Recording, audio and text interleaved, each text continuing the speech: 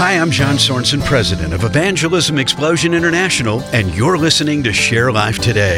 There's a phrase that I've heard Christian comedians, pastors use as a joke. If that doesn't light your fire, your wood's wet.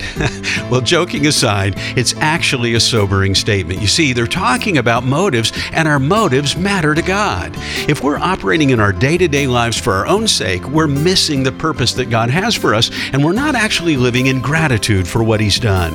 When we truly understand the cost of what God paid for our salvation, thankfulness comes first. God comes first, and His glory and commission to us to share the gospel with every creature becomes vitally important.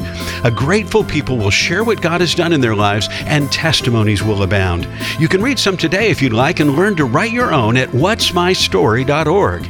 Let's put God's glory first and share our gratitude with others. Who can you share your testimony with this week? For more, visit sharelife.today.